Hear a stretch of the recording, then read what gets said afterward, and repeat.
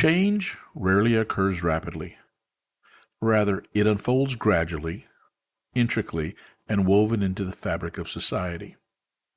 This intricate process is often propelled by individuals like our esteemed guest, Paul Saldana.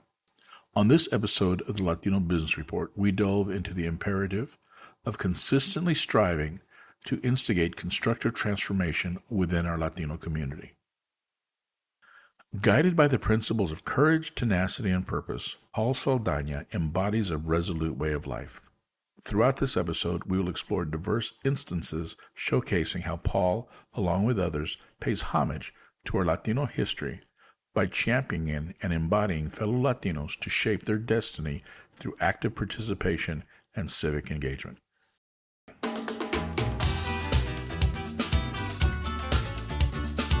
Welcome to the Latino Business Report.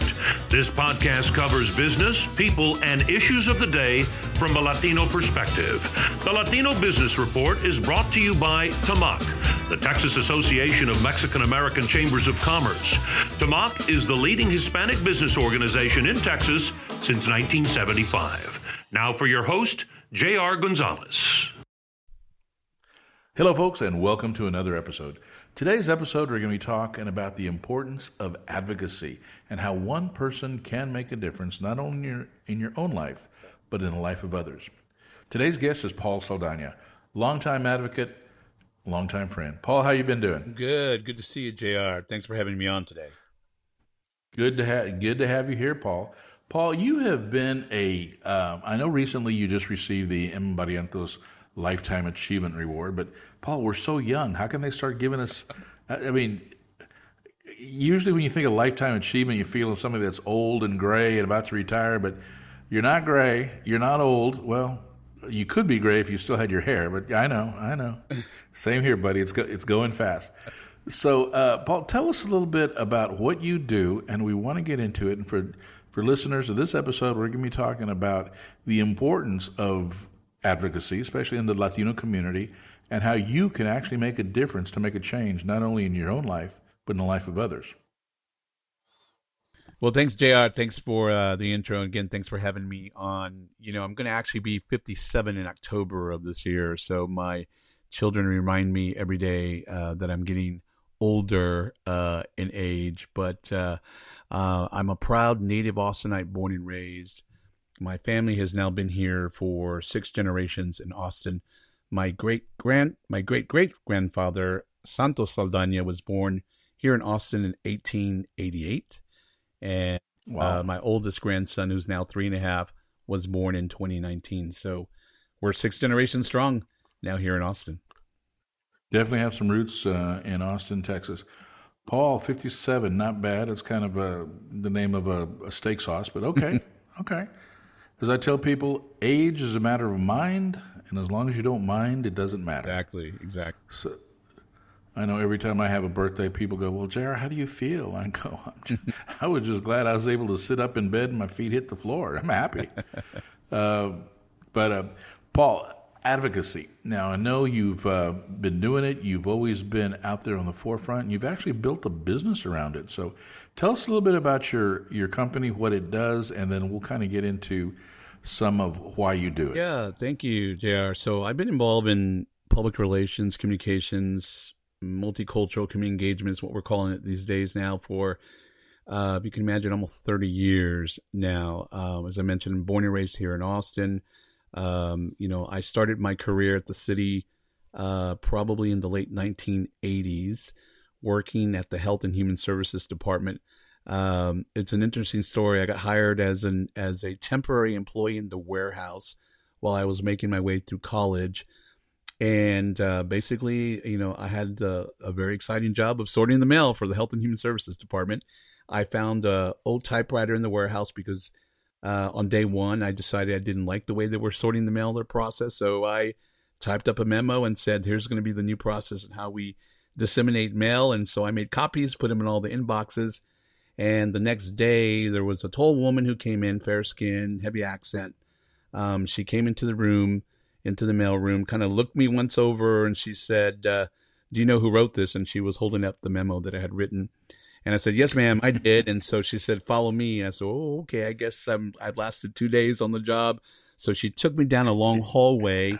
And as we're walking down the hall, I see a door that says Office of the Director, Dr. Sobert Murphy. And it turned out that she was the health authority for Austin, Travis County, and the director for Health and Human Services. And she said, starting today, you work for me. And so she gave me a job, and I became what was called the single point of contact, the SPOC. And all the SPOCs for city departments would handle all of the complaints or requests for information from City Hall, be it the mayor and council offices, the city manager's office. And that kind of became my accidental introduction into politics and city policies, if you will. And then eventually I got recruited by former city manager Tobu Futrell, who I met years before, and she hired myself. And I ended up working for Camille Barnett, our city manager, and worked for several assistant city managers, and eventually found my way into the office of then council member Gustavo Gus Garcia. I think I started working for him in 1992, and proud to say that I was able to work with him for over 10 years through the majority of his tenure on the city council when he was a council member, the mayor pro tem. And then eventually he became our mayor. I actually was his campaign director and ran his campaign when he ran for mayor in 2001, and had no interest in going back to work at City Hall. You know, back in the day, council aides made probably $2 an hour if you think into all the time that we had to put in. So I wasn't exactly eager to go back and make the $2 an hour.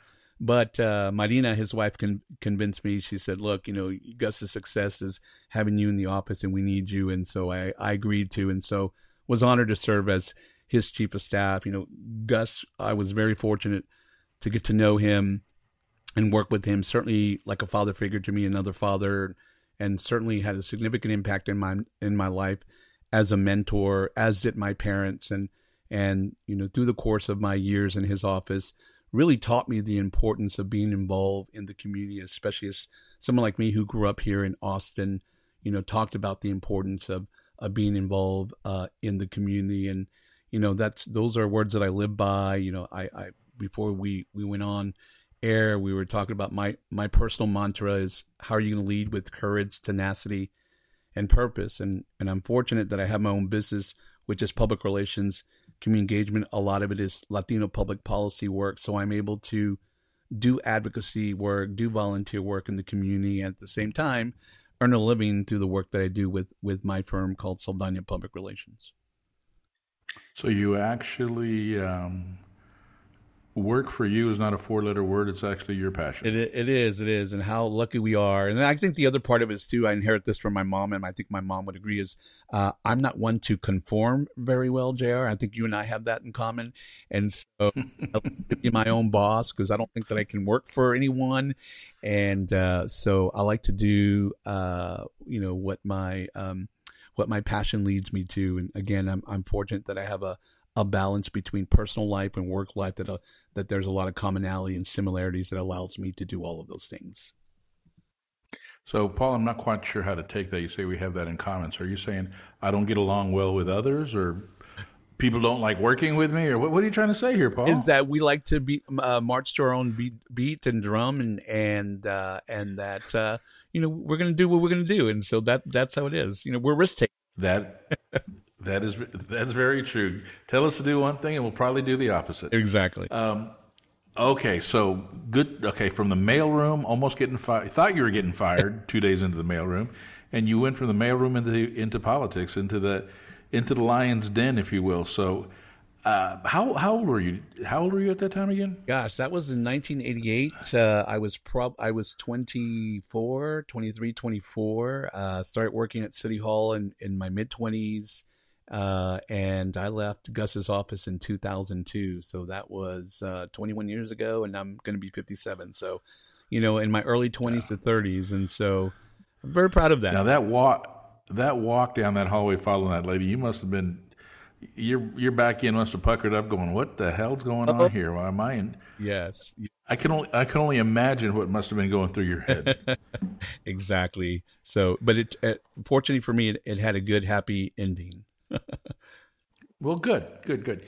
Paul, you've been involved in politics for a long time, and one of the things that, just for the listeners' edification, Paul's experience has been in Austin, Texas, and this Latino Business Report is coming out of Austin, Texas. So there's going to be a lot of references to that, but we do have, Paul, listeners all over the country and in different parts of the world. In fact, checking my analytics this morning, and we have some new listeners in the Netherlands and Bangladesh. Guys, if you're listening out there, hello. Send us a message. I'd love to hear from you. More important, why the heck are you listening to us? But I'm glad you are. So as we're talking about this, Paul, you mentioned Gus Garcia. Now, just for kind of a historical reference, if I'm not mistaken, Gus was a part of what was called the Brown Machine back in the late '60s, right? Early '70s, '60s and '70s. So there was a group called the Brown Machine, and actually the original. Well, they didn't name it. They were dubbed the Brown Machine, I think, when in the press called them that. Where we had five Latinos running for public office at the same time. There was a story, behind that, and so it actually started by accident. We had what was called a local strike. There was a place called the Economy Furniture Place, where the majority of employees were Mexican American and had not received a salary increase in over 15 years. I think the average salary was less than $2 an hour, so that was the majority. The majority of the employees were Mexican American. And so they made a decision that it was time for them to potentially consider unionizing, if you will. And so they decided to go on strike until the owners of the Economy Furniture location would give them more competitive salaries and benefits. And there were actually a lot of women who worked there, a lot of Mexican American women who worked there. And so I think that became an opportunity. And this, of course, is right in the middle of the civil rights movement. Cesar Chavez was doing a lot of his strikes for the farm workers, asking for fair wages. And so I think, the timing was right. And so we had people like Richard Moya, Gonzalo Barrientos, John Trevino, and then eventually Gus. Gus is originally from Zapata, Texas, and moved here to Austin in the 1950s. But he eventually met up with those three and had his own story of, how he got accidentally into politics. But they used the strike at the Economy Furniture to basically seek representation, because back then there were no Mexican Americans or Latinos on the Austin City Council, on the Travis County Commissioners Court, on the Austin ISD School Board of Trustees. And so they sought this as an opportunity to pursue a position. John Trevino ran for city council. He lost. Richard Moya ran for county commissioner. He won and became our first Mexican-American elected as a county commissioner in Travis County. Gonzalo Barrientos ran for state representative in 1975, and he ran. John Trevino ran again, and then he was successful right after Gonzalo in running for Austin City Council. Gus Garcia became the first Mexican-American elected to the school board in 1972. And so by default, they became sort of known as the Brown Machine. And the story was, during the strike, Moya he was a printer, and he worked in a print shop, and he had an old printing machine, and it was one of those old printing machines that you would have to crank by hand to spit out copies of certain images. And so, that's how it was a brown machine. And so that's how they were dubbed the Brown Machine. They went door to door around the community and talked about the importance of, we lacked representation, and the only way that we were going to be able to improve, our quality of life was to, get involved, register people to vote, and then elect people who look like us to be office. And a lot of the initial grassroots work was done because they were able to crank out copies of flyers through that Brown Machine. And that's sort of the story of the Brown Machine. I'll be doggone. Yeah.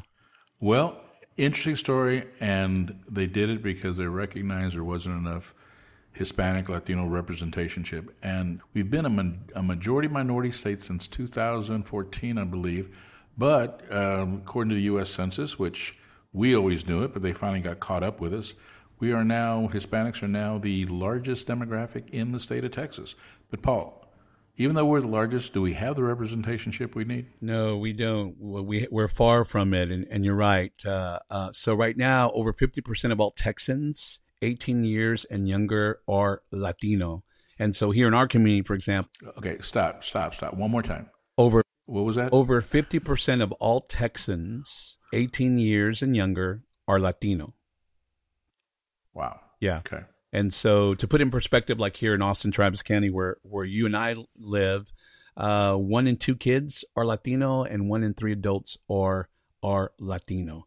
And so I think what we're getting to, and what you and I have talked about many times before, and certainly a conversation within our community, is from a demographic perspective, we're there in numbers, but that hasn't necessarily equated to power and influence. And what I mean by that is the number of elected officials that we have. So I think nationwide, here in Austin, in the United States, we have a national organization called NALEO, the National Elected Appointed Officials. And according to their data, Latinos only represent a little more than 1% of all the elected officials nationwide, statewide, and local. And so obviously that does not basically transcend to representation. I mean, here in Texas, we're over 40% of the population, and yet only 1% representationship. And nationally, Latinos are what, 14%, 15%, depending on who you talk to, the population. Yes. And still only 1% representation. Yeah. So that's pretty dismal. And, that gets back to where we started our conversation about, advocacy. Politics aside, people don't really enjoy, especially nowadays, just given where we are in the state of politics, can often be a very difficult conversation to have. But if you think about it, if you think about our quality of life, everything that we face in our daily lives, unfortunately, a lot of that is directly impacted by decisions made by elected officials on the local, by other people. Yeah, by other people, right? And so, we really need to work on, as a community, educating our communities about the importance of voter education, voter information, the importance of registering our people, and then actually voting. More data. I'll give you, again, bringing it back here to Austin. So in Austin, Travis County, Latinos are about 34% of the population. That means we have about 460,000 Latinos in Austin, Travis County. But if you look at who's actually voting, of that number, we have about 220,000 Latinos who are considered to be citizen voting age eligible in Travis County. But if you start even looking at the numbers even further, only half, about 35%, 75,000 people here in Austin, Travis County that are Latino are actually voting regularly in local elections. And then it gets more dismal. Let's talk about the last 3 primary elections as an example. Only 44% of eligible Latinos voted in the last 3 primary elections. So that's a huge number of folks that in our community that are not voting. And so it gets back to what we're talking about, the demographics, right? And everything. All right. Well, Paul, let me interrupt you for a second. Why? I know this is kind of a historical thing, and I kind of have my own version of an answer. But in your opinion, why do Latinos not vote? Why are they not going to the polls and casting that ballot? Well, I think that remains a big question. But what I can point to is, and we can talk about the state of Texas, right? Is the difficulty that it is that our community is subjected to when it comes to voting. It's very difficult. The policies, legislative policies, and new state laws make it very difficult for those who historically have been disenfranchised, Black and brown individuals in particular. So example, we have, if your voter registration name doesn't match your ID, form of identification. It's not unusual for Latinos to have nicknames, and then everybody has a tío Cuco, right? But his real name is Refugio, right? And so Cuco just has to stay on, and so then next thing you know, our tío Refugio has a Texas ID or ID that just says Cuco. Cuco Gonzalez instead of Refugio. So when he goes to vote and the voter registration card says Refugio Gonzalez, but his driver's license says Cuco Gonzalez, well, guess what? You're not able to vote. Texas law makes it very difficult and have very stringent requirements that say you have to, certain things need to match. So that's unfortunately part of the challenges that we have here in Texas and, and other, not only in Texas, but across the U.S., that voter suppression and policies and laws that make it very difficult for our community to vote. Also, where polling locations are located. Historically, you're not going to find many polling locations in predominantly Latino poor neighborhoods. Again, they make it very difficult. I think the other is also from the perspective that we have to own it and take responsibility for it. So, one of the things I always talk about is we should make voting part of our cultural traditions. I have 4 sons, and all my 4 sons will tell you, my oldest one is 31, the youngest one is 10, and I have 2 in between. They will all tell you that they go with mom or dad, they go with us to go vote, they go with us to fundraisers, they go with us to put up political campaign signs. So that has been part of our cultural tradition. That's the way we've raised our boys, and I think it's incumbent upon all of us to also make sure that our young people, in particular, learn the importance of that. Because, God, we owe it to ourselves, to each other, and to our young people in particular to sort of foster that hard work and spirit and progress from our past. Because we think about our ancestors and the hard work they did for the fight for civil rights to make sure that we would have a voice and have an opportunity to vote, and we can't take that for granted. So I think in order for us to honor our past, we have to do a better job in making sure that all of us get out there and assume our civic responsibility and vote. And I think that's key. And first of all, congratulations for doing that, and to your sons for being actively participating in the political process. But a lot of people don't. There's a lot of folks that just kind of blow it off, say, I hate politics. And I remind them, get more than 3 people together and you have politics. That happens in your household, that happens at work, that happens everywhere. But at the same time, you're not going to see significant change unless, as you said, we become involved. Mm-hmm. We need to have that courage, tenacity to get out there and get involved in the process. And as you said, not only taking care of yourselves, but taking care of each other. Because even though we have the numbers, until our community, the Latino community, starts working together, we're never gonna make any headway. Have we made a lot of headway? Absolutely. But unfortunately, Paul, as you mentioned the numbers, with like in Austin, I'm seeing something you sent me in Austin, over 70% of the Latinos are under the age of 18. 70%. Right. Now, when they become voting age and they get, I can see a future. But right now, there's a lot of folks, and even young voting age Latinos today, that don't recognize the history. They don't really know whose shoulders they're standing on, and they don't know some of the difficulties people our age and older had to go through growing up. Yeah. Yeah, absolutely.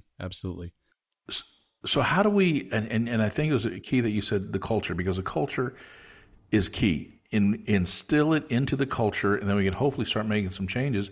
But how do we get that process of recognizing that voting is important and adding that to the culture along with all the other things that occur within the community? Oh, yeah, absolutely. And every opportunity that I get to talk to young people in our community, I talk about, in order to move our community forward, it's important to remember where we've been as a community, and to what we're saying, our ancestors and those who came before us and to fight for civil rights. There's also a pretty poignant Cesar Chavez quote that I reference all the time that talks about how we cannot seek achievement for ourselves and forget about the progress and prosperity of our community, and our ambitions really as a community need to be broad enough to include the aspirations and needs of others. And for me, that always inspires me to be involved. I started a group called Habla, Hispanic Advocates Business Leaders of Austin, a little over 25 years ago. And it's based on the concept of really what you and I are doing now. We're having a conversation, or a plática, as we call it. And of course, in true Texas fashion, we make it more interesting because it's usually pláticas that we have over a cup of cafecito and taquitos, right? And so that became a mantra that has been very successful for over 25 years now. Habla is a informal think tank group, if you will, and forum, and it's made up of local Latino, Hispanic community, and business leaders. And we're committed to discussing and developing sustainable solutions on, current affairs, whether it's a public policy that the council or governing board here in Austin, Travis County is contemplating, because we know at the end of the day, the outcome is going to impact our quality of life. And so I like our monthly pláticas. We meet at this place called Juan and Millions in the heart of East Austin the last Wednesday of every month. And, sometimes we get people in the room from our community who can't always be in the same room together. That's another challenge in conversation. Maybe we can take another day. But, I think just to kind of back up a little bit, I think the other thing that's important to point out is that as a Latino community, we're not a monolith, right? We're very diverse. We have at least 25 leaders here in Austin of different Latinos. And sometimes we have a tendency to operate in silos. I think there's also a generational disconnect. You threw out the statistics about here in Austin, 70% of Latinos are under the age of 18. So they're in a hurry to get somewhere. And then the older folks in our community it's despacito, right? And sometimes that creates generational gaps, and sometimes it creates silos. So when we have our habla pláticas, JR, depending on the subject matter and who's in the room, we have to establish ground rules, and we say, everybody check their egos at the door.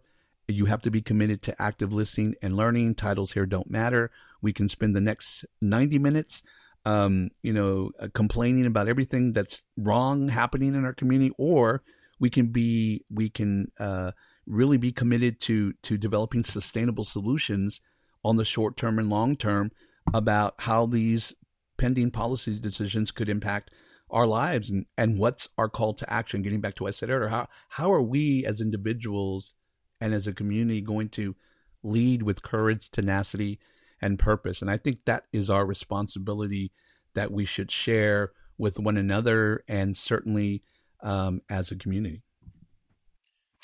Absolutely, Paul. And one of the things, too, to add to that is, and I know you're doing because I've seen you lead by example, with that courage, tenacity, and purpose, it's not just about yourself. It's just not about you. Right.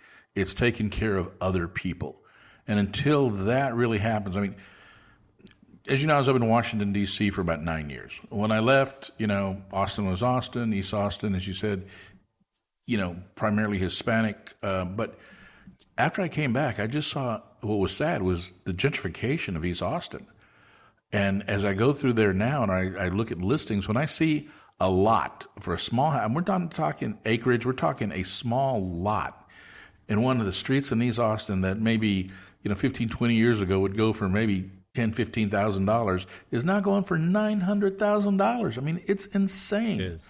I just can't imagine the people, especially the older ones who have lived in East Austin all their life, the pain they must go through to have to be forced out of their homes that they've had maybe for generations.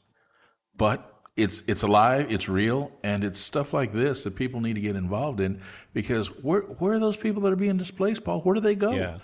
I mean, don't get me started, but in Austin, it seems like we give more care to the homeless than people who have been here for generations. Yeah.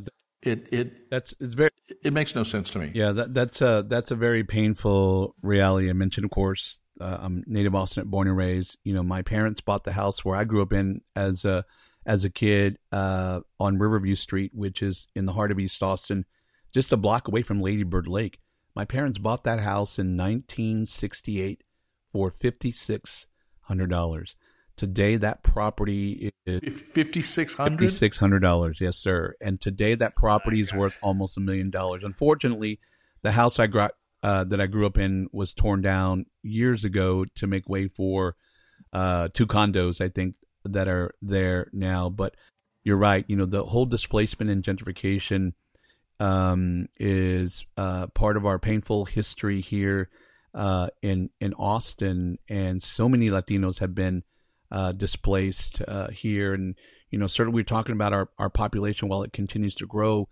the sad reality is, of course, our Latino population here in Austin is also growing, but we represent a lower percentage of the overall population because we have been displaced. We have been pushed out further out to the eastern crescent outside the city of Austin city limits. And we're beginning to now experience what our friends in the African-American community experienced years ago. At one point we had, 15 or 16% African-American population. It's below 7% or 8% now. And we're now seeing that with our Latino community, which gets back to what we're talking about, the importance of being involved, being a community advocate, using your voice to make sure that the concerns and the lived experiences that we're experiencing now, that we do things from a policy perspective to mitigate negative impacts.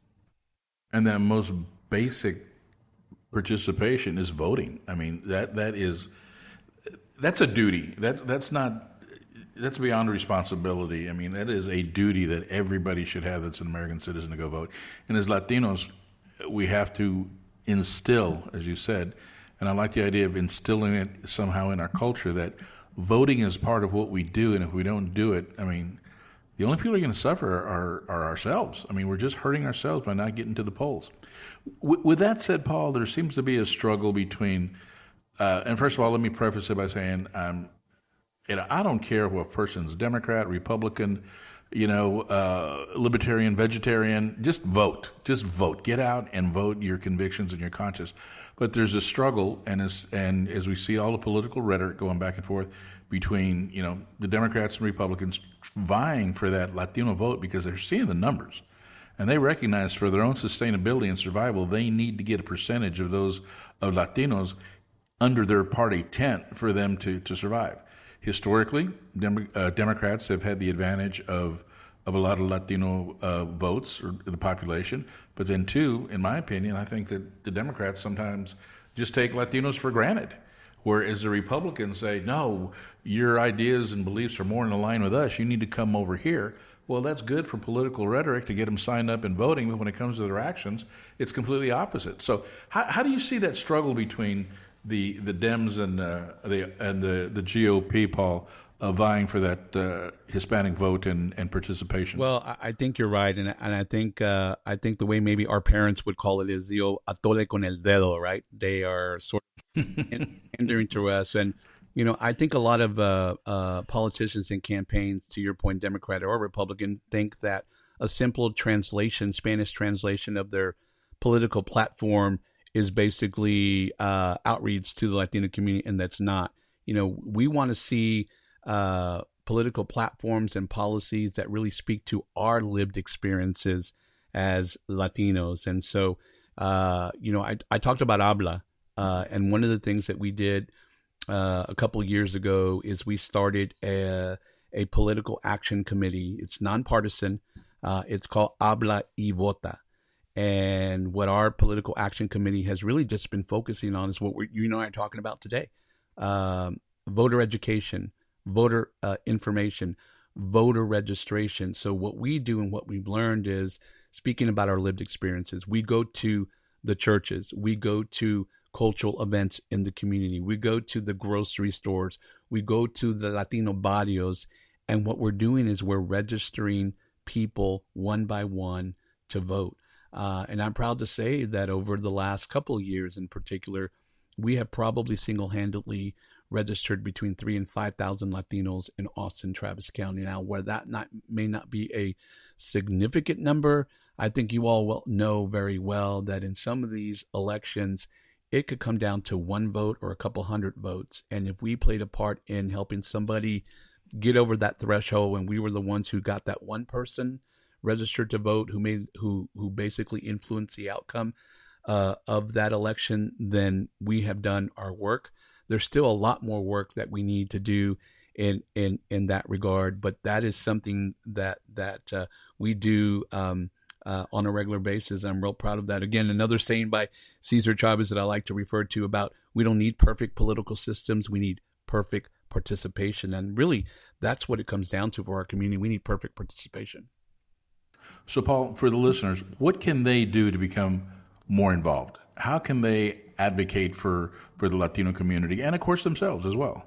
Well, again, it just gets down to knowing. I mean, it's cliche to say, but that one person and one voice can make a difference. But the reality is it can. So, it just takes one individual to be inspired. And so if they're not going to do it for themselves, if they have children or grandchildren and thinking about their future, all of us want the lives of our children and grandchildren to be better than ours. That's what our parents aspired for us. And so I think if you put it in that perspective, and again, just because we represent such a large portion of the population in the U.S. and then here in Texas, and so we have the power, honestly, to make a difference. Just making sure that we educate our families, again, make voting part of our cultural traditions, to do that, and that gets back to the question that we used to start off our conversation today, JR, is how are you going to lead with courage, tenacity, and purpose? And if something matters to you personally, then it should matter for your children and your grandchildren. Absolutely. Paul, you know what? I've been familiar with I've for a number of years now, but unfortunately because of travel and other things, I have not had a chance to attend. But you said you meet on the last Wednesday of every month? Yeah, the last Wednesday of every month. From 7:30 to 9. It's early morning. 7:30 to 8. It's whoa. 7:30 a.m.? 7:30 a.m. Yes, 7:30 a.m. No wonder I haven't gone to him before. Okay. Well, I'm a late sleeper. Well, that's what we say, the cafecito. Well, cafecito, taquito, and there's another important element, and that is the cafecito and taquitos happen from 7:30 to 8, but also the chisme happens from 7:30 to 8. So, and then the last 60 minutes, we have deep conversations. Okay, well, for good chisme, I guess it's worth getting up early. But I'm definitely going to plan on trying to attend some of those, Paul. I'm very interested. And, Paul, thank you and congratulations for not only the recent accolades, but also you did, and others, because I know it wasn't single-handed, but you took the point, did an amazing job during the pandemic of making sure that a lot of our community had the opportunity to be vaccinated. And no telling how many lives you and your group probably saved, but I just wanted to say thank you. Thank you for that, and acknowledge that it's beyond politics, but it's actually getting out there, rolling up your sleeves, and getting out there with the people in the grassroots and explaining things to them in such a way that they understand that they can make their own choices. So thanks again for that. Well, I appreciate that, JR, and thank you for creating a forum for us to have these conversations. And I think you're leading by example because of the fact that our voices are not represented on podcasts across the U.S. and across the world. And so creating a space and a forum to make sure that our voices and lived experiences are heard is very, very important. So thank you for your leadership and hard work. Oh, you're quite welcome. And to the listeners in the Netherlands and Bangladesh, I mean, who knows? We may have something in common with them. But that's what it's all about, is communicating and talking about our stories and learning from each other. So, Paul, thank you. We're about out of time. Folks, once again, you've been listening to Latino Business Report. My name is J.R. Gonzalez. I'm your host. You can find all of our episodes at latinobusinessreport.com. On that website, there's also avenues that you can communicate with us directly. Always interested in getting some new podcast ideas, and always interested from hearing from you.